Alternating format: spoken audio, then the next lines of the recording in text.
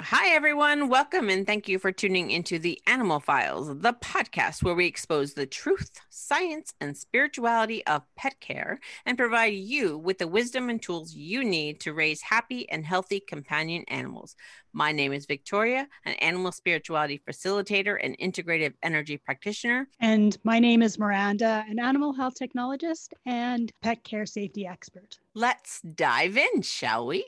Hello, and welcome to the Animal Files. Happy New Year, everybody, and may 2022 be the best yet.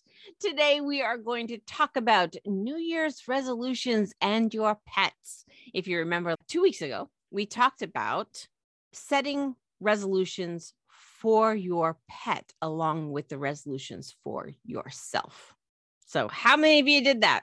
Well, if you haven't, this show is going to help you make one. So let's start with the question, do you even make New Year's resolutions? Well, I think I get the impression, I can't say most because I don't talk to everyone, but yeah, I know. But I get the impression that New Year's resolutions seem to be important to a lot of people. Mm-hmm. It's this idea of a new start and let's try to do something differently or better than the year before. Mm-hmm. But I think there's also some people who don't see the point in it. I think that term resolutions tends to feel very heavy to a lot of people. Yeah, and I think it has to do a lot with what people think a resolution has to be. Good point. Yeah, I would agree with that. Because it seems like it tends to revolve around these big, massive changes. Oh, I've got to lose so much weight this year, or I'm going to lose so much weight this year. Or I'm going to make so much money this year, or I'm going to exercise this much more. Usually it ends up revolving around changing something they don't like about themselves. That's what I've noticed. Yeah, I think I kind of ended up in that bucket years ago. Mm-hmm. But recently I started to change the word. Instead of saying resolution, I've been saying intention or focus. That is a term that we can bring, especially when it comes to our pets, is what is our intention moving forward? What do we want to focus on? As far as the life of my animal, the care of my animal, and even so, my life or your life or whoever's life is making the intention and then moving towards the small manageable things that we can do and not make the term so heavy. Even small changes make a difference. It doesn't have to be something really, really drastic.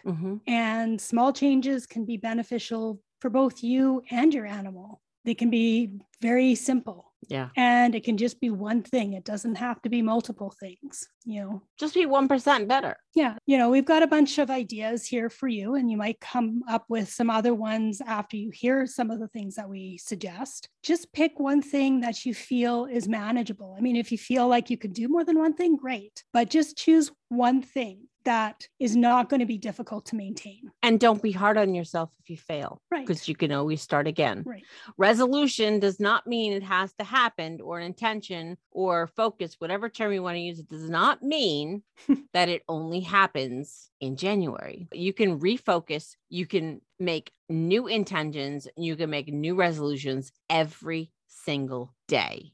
Just get back up again. So be kind to yourself, everybody. You're not going to be perfect. And if you expect perfection, you're already setting yourself up to fail. So just one little small incremental things that you can manage that could make 2022 better for both you and your animal.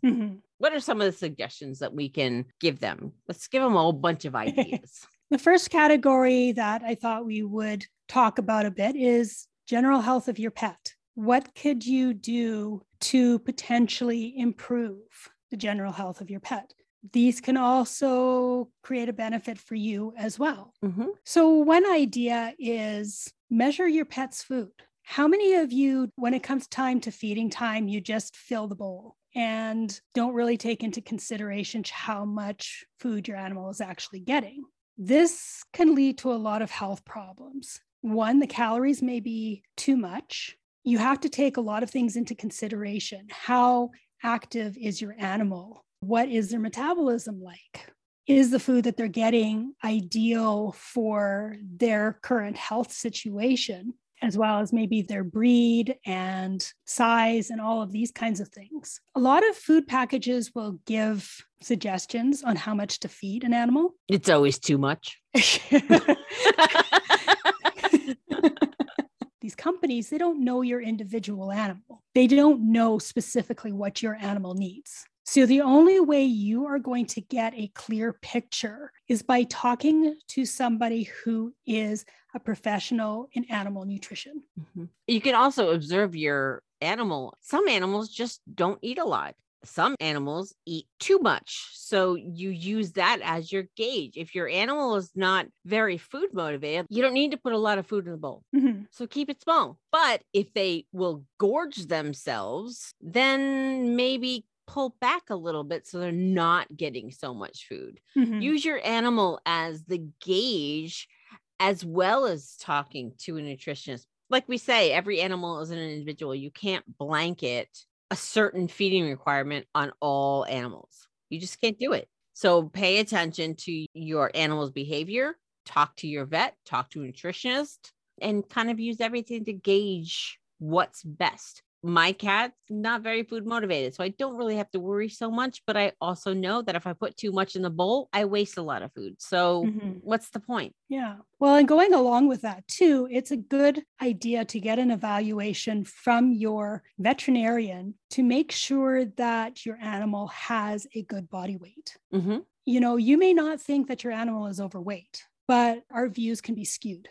And the challenge can be that if the animal is overweight and then we start decreasing the food, this is where it's going to be harder to maintain a resolution, because animals who are used to getting a certain quantity or unlimited quantity of food, and suddenly they're not getting that quantity, they're going to essentially complain. They're going to be trying to get you to give them more food. Like 3-year-olds. Yeah.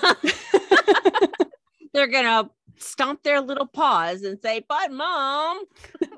I also want to add too, that if you do need to decrease the food that your dog or your cat eats, make sure you do it slowly, because if an animal loses weight too quickly, they can have liver issues. So you want to do that slowly. You want to avoid fatty liver disease, because the cat's body is still going to be filtering out all of this stuff. And where does it go? It goes to the kidneys and the liver. So do it slowly. Don't just go from a cup of food down to a quarter cup of food overnight. Mm-hmm. The other side of that is if you decrease it slowly enough, maybe their body won't notice as much. They're getting less. It gives the body a better chance to adjust to the smaller quantity. Mm-hmm.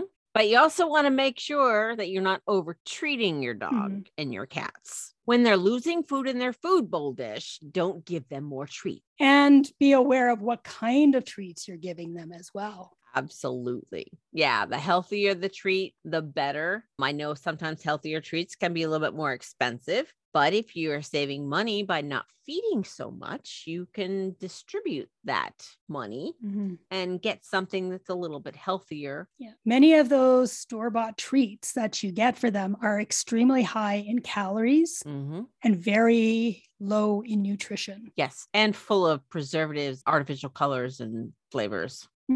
So it's much better if you can try to make something at home, have something a little more homemade, or do your research and look for companies that focus more on the healthier kind of treats. But don't just look at what they promote. Don't just like, oh, we give healthy treats and believe that. You need to look at the ingredients and understand what is actually healthy for your animal. Yes. I just came across a company recently that I thought was kind of interesting. They create bone broth for cats and dogs.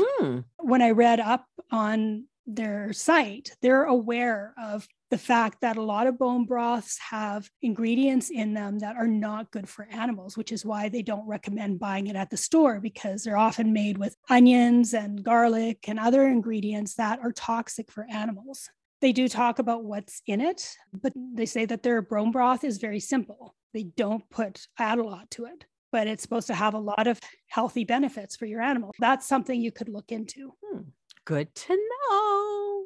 All right. So what else outside of diet? What's somewhere else that we can do like that 1% change? Well, perhaps if you do not groom your animals very much, then this might be something to consider. Now, I think a lot of you who have long-haired animals, particularly dogs, or have shaggy coats and sort of need to get trimming around the eyes and ears and all that kind of stuff, plus, other grooming needs like anal glands and nails and stuff, you might take your animal to a groomer's. But a lot of grooming you can do yourself. It'll save you money. It might take more time, but it creates a lot of benefit for your animal's health. And it also gives you the opportunity to develop a stronger bond with your animal because you're spending some quality time with them. Yeah. And if you think about animals, both cats and dogs, how do they connect within their own little community?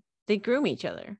So you're deepening that connection that you have. You're deepening that quote unquote family bond. And you're also building your animal's trust. Sit on the couch with your animal and comb them while you're watching TV. Really doesn't take a lot of extra effort. And you don't have to do it all in one shot. If you have a really fluffy dog, work on a shoulder. And then the next time, work on the other shoulder. It doesn't really have to be a lot of work. You don't have to do the whole dog or the whole cat from top to bottom every single time you groom them. Mimic the animal. See how an animal is. Like I watch my cat all the time. And when she had her brother, they didn't groom each other for 20 hours. They groomed each other for like 5 minutes and they were done. Then they went to sleep. So it doesn't take a lot of effort. Right. It doesn't take a lot of effort, but it reaps huge benefits for both. And grooming doesn't have to involve bathing, the nail trimming that you're cleaning, the teeth cleaning, but it can involve that. It can be just the basic brushing. And the benefits of the brushing is that it will help to reduce shedding. So if you've got an animal who sheds a lot, brushing them on a regular basis will help to reduce that. It also helps their skin and coat because it helps to stimulate the natural oils in their skin. So it's kind of like a massage, and it's like getting the circulation, the oils, the lymphatics, all of that stuff going. And it gets distributed along the body so that they can feel healthier. Plus, they're going to be more relaxed, and it's going to have some mental, emotional benefits for them as well. So there's a lot of benefits to just basic brushing. Definitely. But if you want to go a step further, you can ask your veterinarian to show you how to trim nails, how to clean their ears. And if you actually even wanted to go this far, you could even learn how to express their anal glands. Yeah. I let my vet do that. It's smelly. But these other things are ones that you may have to work up to, because if your animal's not used to those things, they may not be completely accepting of you doing that. Yeah. So it would take a little bit of work to get them used to that, but it is possible. Yeah. It's like if you're starting to get your animal used to they're getting their little claws clipped, even if you can only do a nail at a time, at least you got that. And then maybe next time you can get two. Maybe the next time, in fact, you can get a whole paw. And then eventually the animal gets used to it. I've always started my animals really, really, really little. As soon as their nails start to get hard, that's when I start clipping. And I clip every 2 weeks. But not everybody has that opportunity, especially if they get a dog from a shelter. It's not a puppy or a kitten, but little by little, have your vet teach you, and eventually they will allow that. And if they don't, just leave it to the professionals because you don't want to cause any injury if they're fighting you all the time. Yeah. All right. So let's move on. We talk a lot on this show about exercising your animal, both mentally and physically. And that's another area that we can make those small little changes. So let's quickly talk about that. Well, first and foremost, the most practical thing is to provide regular exercise. And this isn't just for your dogs, it's for your cats, it's for your hamster, your gerbil, your reptile, whatever kind of pet you have. There is the ability to provide some exercise for them. It may take a little bit more creativity, perhaps, when it comes to certain animals. I mean, granted, reptiles are usually not overly active, but they still, in the wild, they still do move around to some extent. Yeah, I've seen reptile owners actually, if they have a good relationship with their animal, they'll throw grapes. And then the animal goes and chases the grapes. It can be just that simple. If you have a turtle, like a little tortoise, put them out, let them wander around, throw a grape or a piece of lettuce and let them go walk toward it. I mean, it's really simple, especially if you know the animal. Right. And actually, I saw a video on YouTube with a tortoise, which really surprised me. They got a little kiddie pool for this tortoise. And they had a little house in the backyard, housing area for the tortoise. And the kiddie pool was, just a few feet away from it. They threw a ball into the kiddie pool. The tortoise literally came running out, jumped up into the up over the rim of the kiddie pool. And it was probably like at least a foot high. That's so cute. So, if they've got enough motivation and interest, they can actually be pretty active when they want to be. Yeah, totally. Yeah, they don't need to sit in a cage all day long. But yeah, so it's just got to be creative. Know your animal, know the breed of animal, know the species of animal, and you can find ways to be creative in using their natural instincts as a way to get them more exercise. Right. Yeah. Remember that working animals that have been bred for herding or running or hunting or something like that are going to need a lot more physical activities than some of the other animals. Yeah. I mean, the easiest is dogs. Just walk them. But trying to include the mental exercise, take them a different route, show them something new, take them to a park you've never been to before on a leash. Just gonna throw that in. Unless you've got an enclosed area that they can run around on. Yes. Without a leash. Yes. If it's not enclosed, keep your leash on. But yeah, trying a new route or a new location can definitely add that extra exercise, both mentally and physically. Go a little bit longer. If you're just used to walking around the block, maybe try walking around the block a second time, but do it in a way that is not overtaxing to your animal. If your dog is already overweight, they may not be able to go the second round around the block. Use your animal again as the gauge. Yeah, you don't want to force them. Yeah. Then, of course, you can always play different games. Oh, yeah. And I mean, that can be so much fun if you allow it to be. There's animals are usually, a lot of animals can be very open to a lot of different things, especially when you can target their natural instinctual abilities. We've mentioned before. Absolutely. Yeah. Because we've mentioned before, that cats like to do games that trigger their hunting response or their predatory response and stuff. So, and sometimes with dogs too. And, dogs like to dig, they like to search. And so there's different ways that you can find for them to be able to do that without them actually creating any damage in your backyard or your home or something like that. It just takes some research, takes some creativity. And you can use their nose. Say you got a Kong, fill it with peanut butter and hide it. Have the dog go find it and train your dog when you say, go find it. And then the dog goes and finds it. I mean, that's there you go. Exercise both mental and physical. There's lots of ways.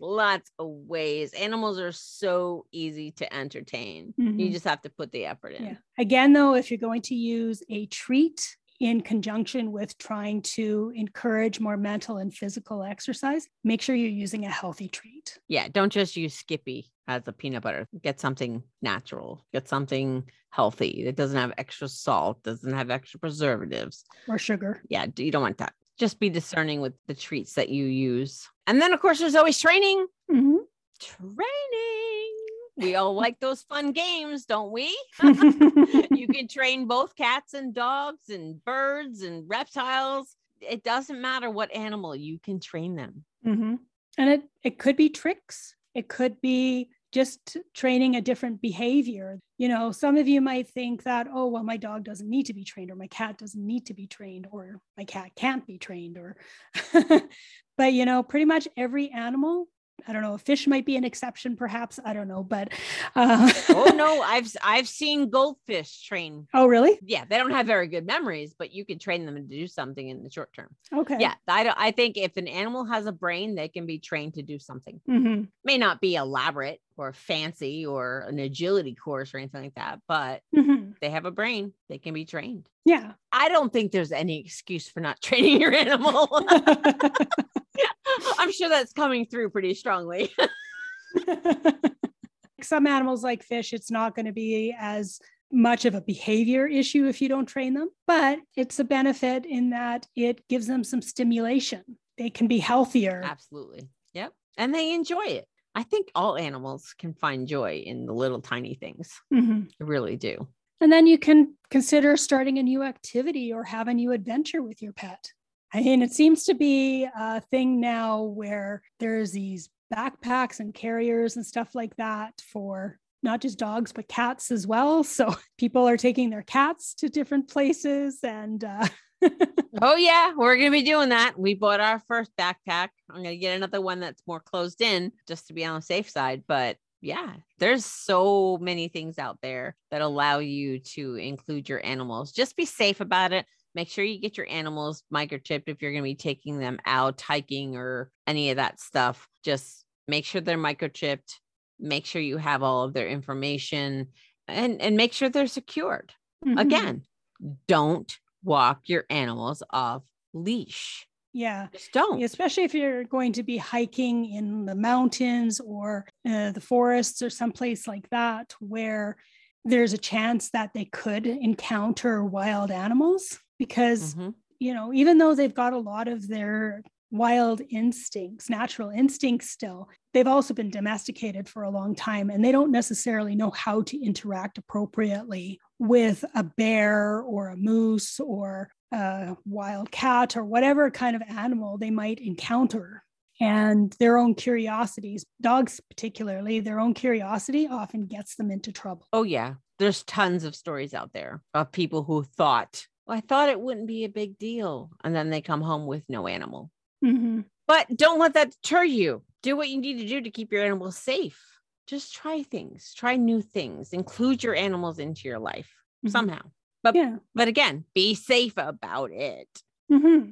And these are a few ideas that you can look at. These are not by any means an extensive list, but you could try things like doga, which is yoga and dogs combined. It's kind of like goat yoga. Right.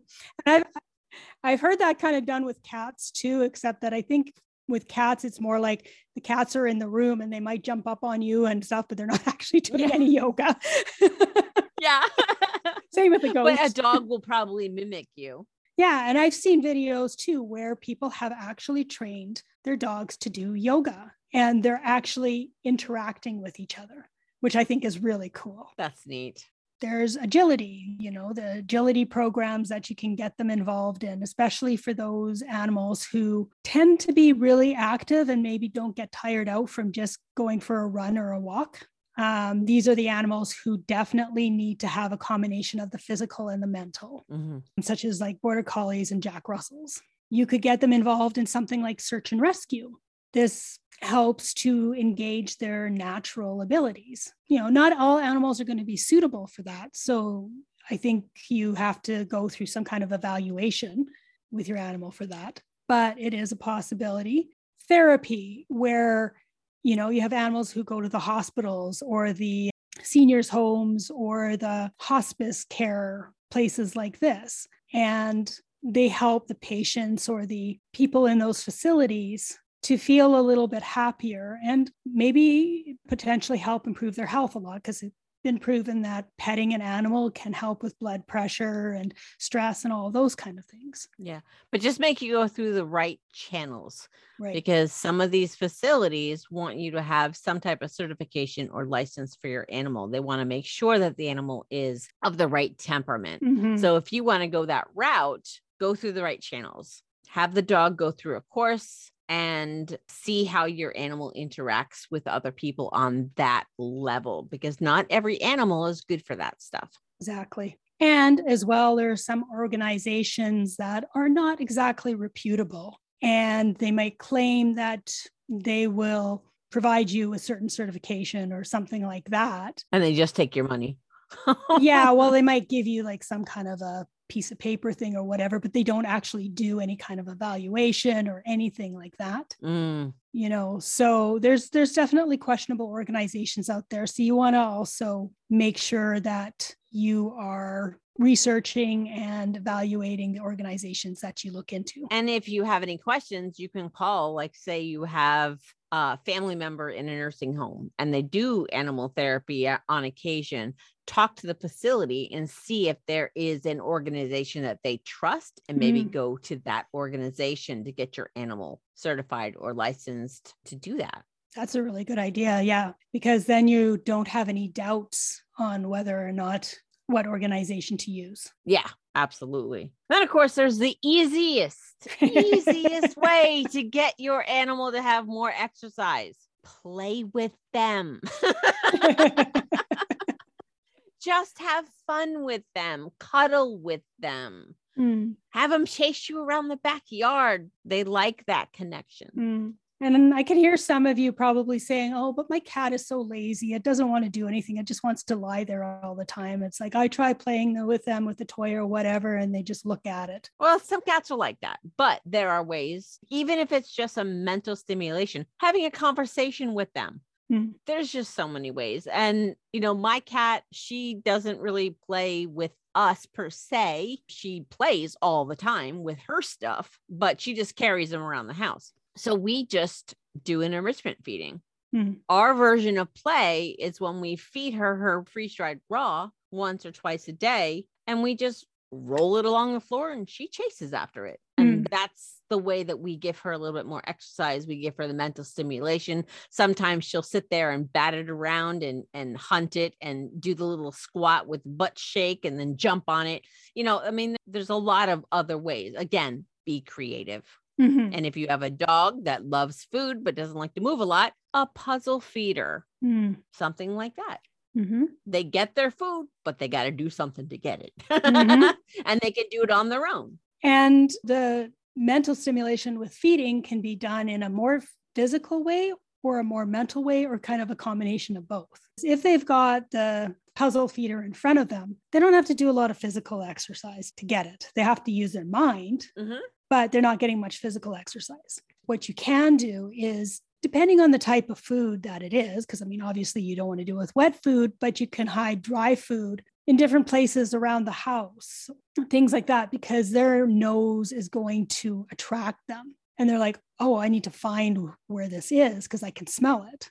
Yeah, but I'm going to tell you, when you do that, do it in sessions and don't leave the food there for an extended period of time, because then you're going to bring in bugs. Right. And it'll go rancid as well. Yeah, it'll go rancid.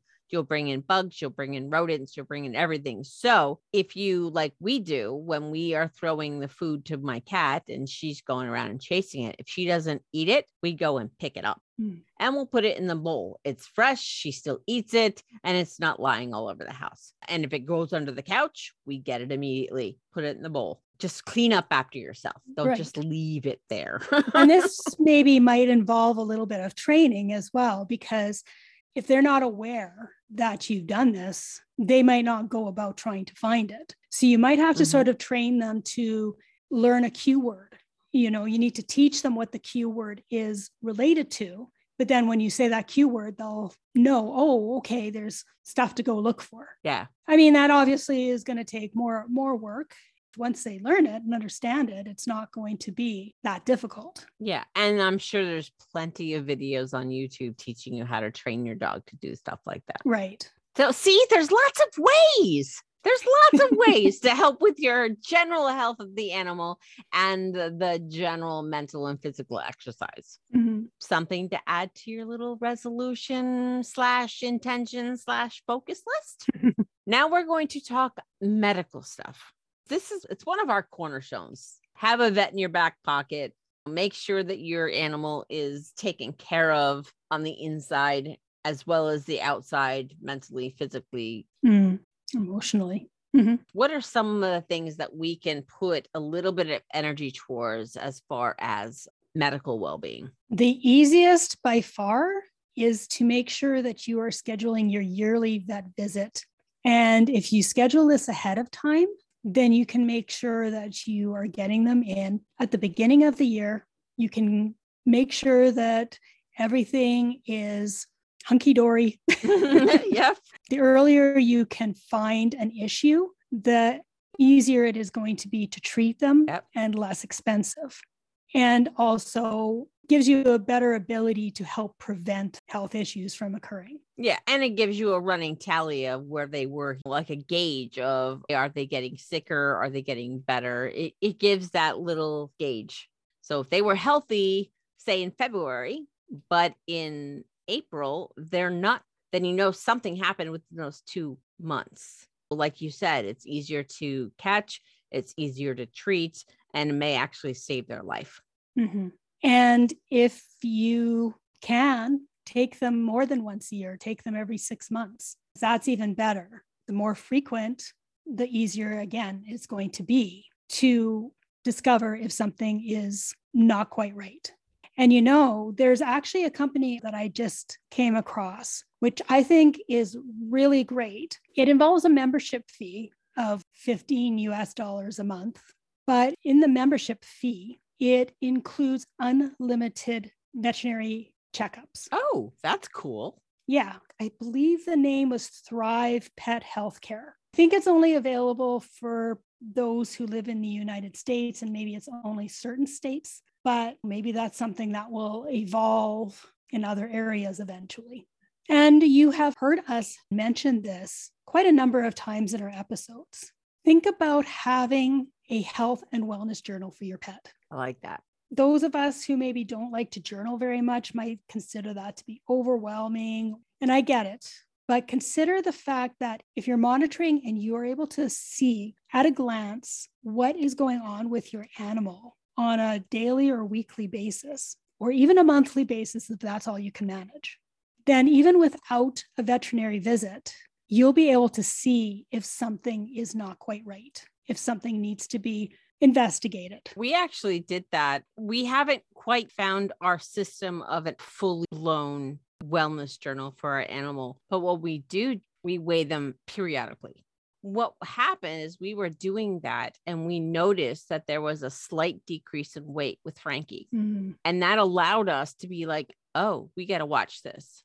And then we did it again a few weeks later and he was a little bit less. And that's when we decided, okay, something's not right because he's still eating, but he's losing this weight. Mm-hmm. And we were able to get him to the vet. And that's when we found out that he had the cancer. But there wasn't much we can do because of the type of cancer he had. But it was our signal that pay attention. Mm. Something is not right. And that's what we did. It really helped us be a little bit more aware as far as his condition went. Obviously, there's nothing we could do because it went so fast and wasn't treatable. But keeping that journal of his weight was what helped us. So there's a lot to be said about keeping a wellness journal, even if it's just simple, basic things. Really is. Mm-hmm. That's a little bit of an intention. Like I intend to pay attention to my animal's weight once a month. Start there. Right. You could just pick one thing. And of course, if you do want to get more detailed, these are all the areas that you can consider monitoring. You could choose one of the things, you can choose all of the things, whatever works best for you. So you can monitor their weight, you can monitor their skin and coat. Does it seem to be dry or does it seem to be oily and greasy? How healthy does it look? You can monitor their eyes. Do they look bright and engaged or do they look dull and tired looking?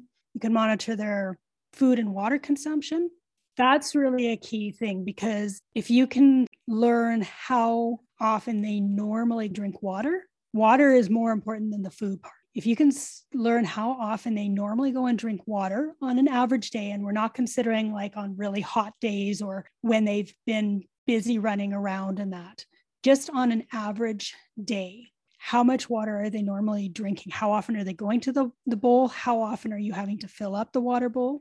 If you track that, then you can help to determine if they end up developing some kind of condition like kidney disease or diabetes or something like that. Although discovering that your animal might have that, you may not be able to reverse what's happened. But if you catch it early, then you can get a treatment that is going to help them be around for that much longer. Mm-hmm. Yep, that's what we did. We had one cat with diabetes. We were able to get her insulin, and she lived quite a long time, very happily and comfortably, because we paid attention to her water consumption. It was starting to get excessive. Mm-hmm. And so we took her to the vet. And then we found out she had diabetes. The same thing happened with all of my cats who had kidney issues as they got older. But it gave us, again, that gauge. Where were they? Where are they now? Do I need to act? Mm-hmm. Or if it's consistently getting worse? That gauge is the important part. Whatever gauge Mm-hmm. you want to give your animal, that 1% you want to do this year, if you want to have a full journal, go right ahead. Have at it, because your animal is just going to be better off for it. But if it's just one thing, Mm-hmm. whether it's food and water consumption, whether it's weight, whether it's just how the coat looks, get yourself a gauge Mm-hmm. to monitor how well your animal is doing. Mm-hmm. And if you do decide that you want to go all out with a health and wellness journal, but you're not quite sure how to go about it or what exactly to track, please reach out to us. We can definitely help you with that. Yep. Our email is theanimalfilespodcast@gmail.com. Send us your questions. We'll help you out. We are planning at hopefully sometime this year to have either a template or an actual journal that you can have for your animal. Mm-hmm. That's what we're going to work on this year. That's our intention for the year, is to get something like that for you. But if you have any other questions, just give us a quick email, theanimalfilespodcast@gmail.com. Mm-hmm. We do currently have journals that you can purchase. It doesn't have the categories in them, but you can use these journals for that purpose if you choose to. Yeah, it's just a notebook, but it's got the animal files, so you can know that that is your animal's journal. If you have any questions about that, email us, or you can join our Facebook group or follow us at our Facebook page, the Animal Files Official. The group is the Animal Files Community. Just do a search, you'll find us. All the information is there. So let's move on to teeth and gums. It is the one area that a lot of people are afraid of. We mentioned this a little bit in the first half, connected with grooming, because it is a grooming procedure, but it can also be done separately. It's something that generally works a lot better when you can start your animals young so they get used to it, but that doesn't mean you can't do it when they're older. So if you've never done this before with any of your animals, the best thing is going to be to talk to your vet to have them show you how to do this properly. There is something called a COHAT, COHAT, which stands for Comprehensive Oral Health Assessment and Treatment. This is something that you should be able to schedule with your vet, regardless of whether they've got this specific thing or not. All vets should be able to show you how to take care of your pet's teeth and gums. And if they don't, get a new vet, because it's yes. a standard. It is a standard, because guess what, people? And here is one of the main reasons, is an animal with poor teeth will have poor health. Mm-hmm. They are connected. It's going to make them sick in ways that are going to be very expensive to treat. Mm-hmm. It can actually be a systemic issue within the entire body. So it's very important to make sure that your animals have healthy teeth. Mm-hmm. Most vets will look at the teeth during the checkup. Mm-hmm. It's not going to be as comprehensive as the COHAT, but they will give quick once over to see how things are. It's really important. Mm-hmm.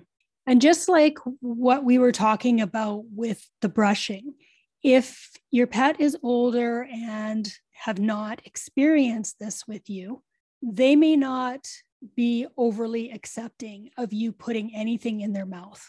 There are ways that you can go about this to slowly get them used to it. You don't have to do their whole mouth all at once. Taking a finger and just kind of touching their lips or just sort of the front teeth a little bit and see how much they tolerate of that. Only do it to the point they start to show you that they're not tolerating it anymore, and then step back. You don't want to push past their toleration level, because then you're not going to get to where you want to get to. And food is not going to be the thing. Some of these dental treats and dry food, I'm saying these with air quotes, like you can see them, but there are a lot of people who are under the assumption that if my animal eats kibble, they're going to have healthy teeth. Mm-hmm. I'm going to tell you from personal experience, Nope. that is a myth. Mm-hmm. Because if your animal is not crunching on the food, they are not getting the benefits of the food. Some of these toys, maybe that they have to gnaw on, will probably have more of a benefit than feeding kibbles and treats that are for dental health. Mm-hmm. And I doubt that those really clean the teeth all that well. I think the most they might do is maybe massage the gums a little bit. Yeah, which massaging the gums does help. Yes. At least it's something. But Yes. always make sure that your vet is looking at your animal's teeth, because it is really important part of the animal's health. Mm-hmm. Have you ever taken a pet first aid course before? I know I want to do that. Do you? I do. I would love to get trained in teaching it. Oh, yeah. I think knowing even a little bit of pet first aid is going to come in handy. So that's the intention for you humans out there. Mm. Did you even know that pet first aid existed? Some of you may not even be aware that that even exists. It does. Yeah. And it is so, so, so important, because what if you're out and about with your pet, or even if you're at home with your pet and something happens, they get injured or they get poisoned or something like that, and maybe your vet is not close by, or maybe they're not open right at that moment. Maybe if you don't take some action right at that point, you could lose your animal. Being able to take some first aid prior to being able to get them to the vet could save your pet's life. Yeah. And there's lots of inexpensive courses out there.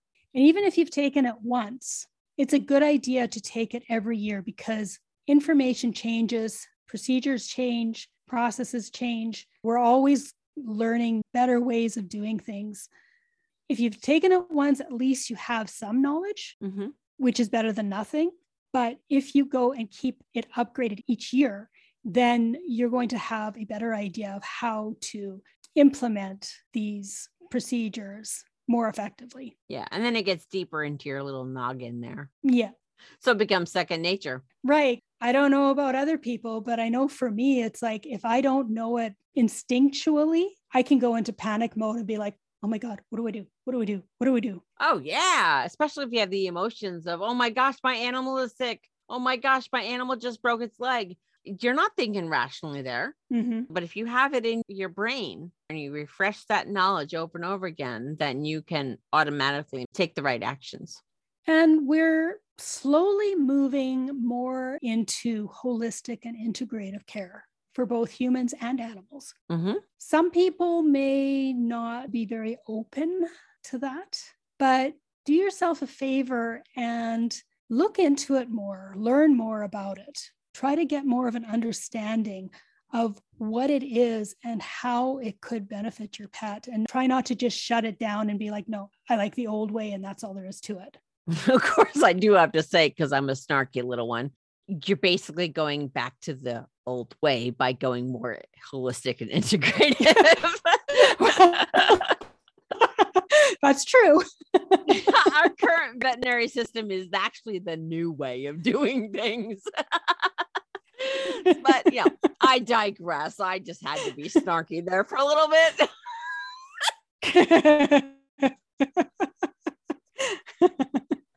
But the cool thing is, this is here and it's going to stay. And it's just going to be more prevalent. More vets are going to be using integrative treatments. More vets are going to learn more about holistic. It's coming. So accept it, learn about it, so you can actually benefit from it. There's even companies out there that will cover integrative veterinary care. Mm. So maybe an intention would be investing in health insurance for your animal.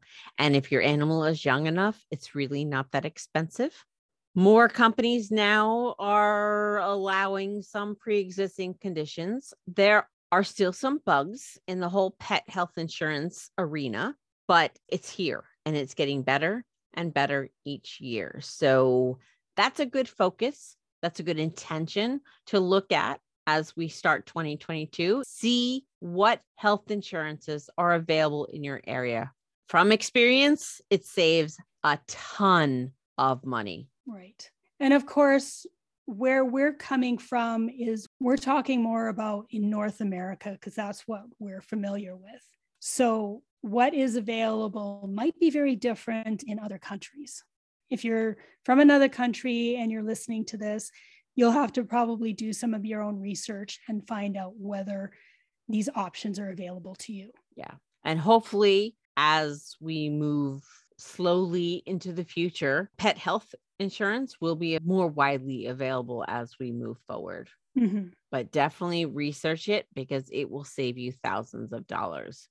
I can't even tell you how much money it's saved us, especially as our animals get older. It really, really helps. It helps with an emergency situation.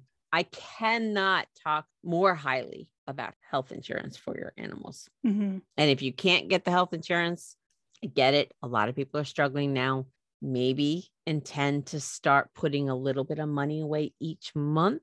So you have an emergency savings account just for your animal. Mm-hmm. It will help you. Yeah. With a savings account, you can choose how much you would want to put in there, even if it ends up being like $2 or $5 a month. Every little bit helps. Yeah. And it will help you give your animal the best medical care, or at least a leg up. Mm-hmm. Veterinary services are expensive for a lot of people, but they are vital. And if you want to have a healthy animal and you want your animal to be with you for a long time, you need to put their health first. So do what you need to do to get your animal the medical care necessary. So let's move on to environment. This one's pretty easy. We talk about this all the time. So what are some of the little changes that we can do in 2022? Hey, that rhymed. To help our animals and ourselves. We want our animals to be comfortable, not just physically, but also mentally, emotionally, all of these things. We want to try to, at least I would hope that everyone would want to try to keep their animals safe, reduce their stress, and just generally be happy. So one of the things you can look at is evaluate your living spaces, both the living space that you're in as well as living spaces specific for your animals. We have talked about this before, but 3 of the key areas is where is their feeding area, where is their sleeping area, and where is their bathroom area. If any of these are in a high traffic area, they're not going to be able to really feel relaxed. So you want to make sure that these are in an area where they can feel relaxed when they're doing these things. Kitchens may not be the best area, especially if you've got maybe a large family, where there's people always coming and going out of the kitchen. Perhaps a dining room area might be better. Or maybe you have an area that's more specific for your animals, maybe a laundry room or some kind of spare room or additional room that you can put it in. But you want to make sure that it's going to be comfortable in terms of temperature, noise level, where it's not going to feel like they're being isolated or anything like that. So there's a lot of different things to consider when thinking about their living spaces. And don't put these things in a dirty, dank basement. Mm-hmm. You need to also take into account where the animal spends most of its time. You don't want your cat having to walk a quarter of a mile relative to the animal just to go to the bathroom. So if you don't have a space outwardly open where you can say, well, that's perfect, then you find a way to create a space. Mm. You want it away from the hubbub busyness of the family, but you also want it where they spend the most time, because then they'll drink the amount of water that they need. They'll eat the amount of food they need. They will use the litter box instead of peeing on your clothes that you left on the floor. Think of yourself. If you were them, would you want to walk halfway across the house just to go to the bathroom? Probably not. Mm-hmm. And how do you make it safe for them as well? Exactly. With cats or smaller animals, rabbits or whatever, are there spaces that they could get into where they could get stuck or injured somehow? Are there things that you've got laying around the house that could end up causing them harm? Maybe it's substance that they could ingest that could poison them, or maybe it's something like elastic band where they could swallow them and they end up getting an obstruction. Evaluate what is around your home that your pets could get into. And this means thinking about it from an animal's perspective, not from a human perspective. Mm-hmm. Think if you were an animal, what would be interesting to you? Yeah. Again, pay attention to your animal and use your animal as your gauge. My cat will eat strings, so she does not have access to. Use your foresight to say, oh, if my cat eats a bunch of that string, I'm going to be going to the vet and the animal is going to have their intestines cut open to get it out. Mm-hmm. Not to be dark and dreary, but that is the way you have to look at some of these things. If your dog destroys tennis balls, we've mentioned that tennis balls are highly toxic on the inside. Mm-hmm. Don't leave a destroyed tennis ball around. Use your animal as a gauge as to what is going to be safe or what's not, and do the things to keep those animals safe. Right. Because I know another example is some dogs like to tear apart paper. Some of them will swallow the paper, and some of them just simply want to tear it apart, and that's all they're interested in. Again, knowing that if you're going to allow them to do something like that, don't let them do it on their own. Make sure that you are there watching them. So if you do see them start swallowing the paper, you can get it away from them right away. Yeah, absolutely. Same with a lot of these toys. You don't want to allow them to play with them unobserved. I've cut off all the tails off of all of my cat's play mice because she would chew on them and swallow the tail. Mm-hmm. So I just cut the tails off. Then the mice last forever. Environment's really important. So wherever you can make a change within the animal's environment to make it safer, add that to your list. What are some of the other things? Because we're here at the end of the show. We've talked about medical, we've talked about environment, we talked about well-being, we've talked about exercise. What are some things that we can put some energy behind to help our animals be safer in 2022? How many of you have a microchip, a tattoo, and or tags for your pet? If you don't have at least one of those, go get one. Yeah. There's your 1% change right there. I love that. Go get one. If you do, have you checked to make sure the information is accurate? Right. If you haven't, go do that. Yes. So yeah, make sure that you are verifying that everything is up to date. So not only is it correct in that they put the information in the system correctly, but if you've moved or if any information has changed, your phone number or anything like that, then if your animal does get lost and brought to a facility where they can scan, if your information is not correct, they're not going to be able to reach you. And then it ends up being pointless having these things. Usually when you get a microchip, you will be given a piece of paper with the information of the company that the microchip is with. You can contact that company. You don't contact the veterinarian facility or wherever it was that you got the microchip. You contact the company that the microchip is through, and you talk to them to verify what information they have and make sure that it's correct.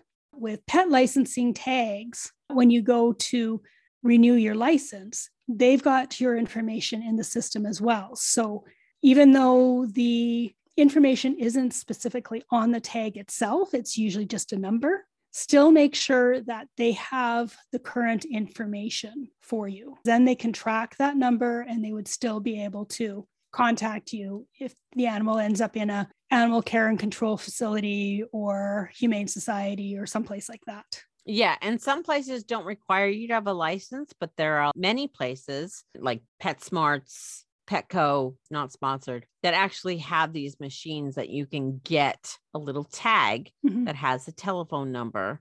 Make sure that is up to date. You know, if you don't need a license in your state or province, maybe just get an ID tag. Right. And there are companies out there that will create unique individual tags for you that will have the information on there. But be careful with those in the sense that they don't keep your information in a system like they do with a microchip or a licensing tag or something like that. So if something changes, you can't contact this company and say, oh, change this information in my system. You would simply have to just order a new tag with them with the updated information. Good to know. I hope you guys are writing all this in your notebooks. This is important stuff. All right. So here is one really easy thing that we can do to help our animals stay safe. And we can do that today. And that is check the condition of your animal's toys. That's a very easy, quick way to make that 1% change or to put a little energy behind your New Year's intentions to help your animal be safe. Take out the ones that are falling apart, clean out the clutter, and toys that have been chewed on are probably really disgusting. So you might want to replace them. Yeah. And depending on how many toys you have for your animal too, they might appreciate getting a new toy here and there. Yes. But if you've already got like a huge collection, maybe they won't really care that much. I know. I have an entire living room full of toys for my cat. We told Santa not to bring any this year, so she did not get anything new for Christmas. Except her sweater. I know, except the sweater. And she was not happy about that. Oh, yes. Anyway, yeah, that's my cat. But if they're not using it, toss it. If they never played with it in months, toss it. Get rid of the ones that are frayed and falling apart, and get rid of the ones that are so saturated in saliva that they're disgusting and you don't want to touch them. Get them a new one. They'll appreciate it. And lastly, what is the most important thing we can do in 2022 to help prepare us and our animals to be more safe? Well, I don't know if it's necessarily the most important, but it is definitely a very important thing. Well, I think it depends on where you live. Maybe that's it. I suppose. Yeah, because there's a lot of natural disasters and stuff that are going on right now throughout the world. Yeah. Create an emergency disaster and evacuation plan if you don't already have one in place, and practice it.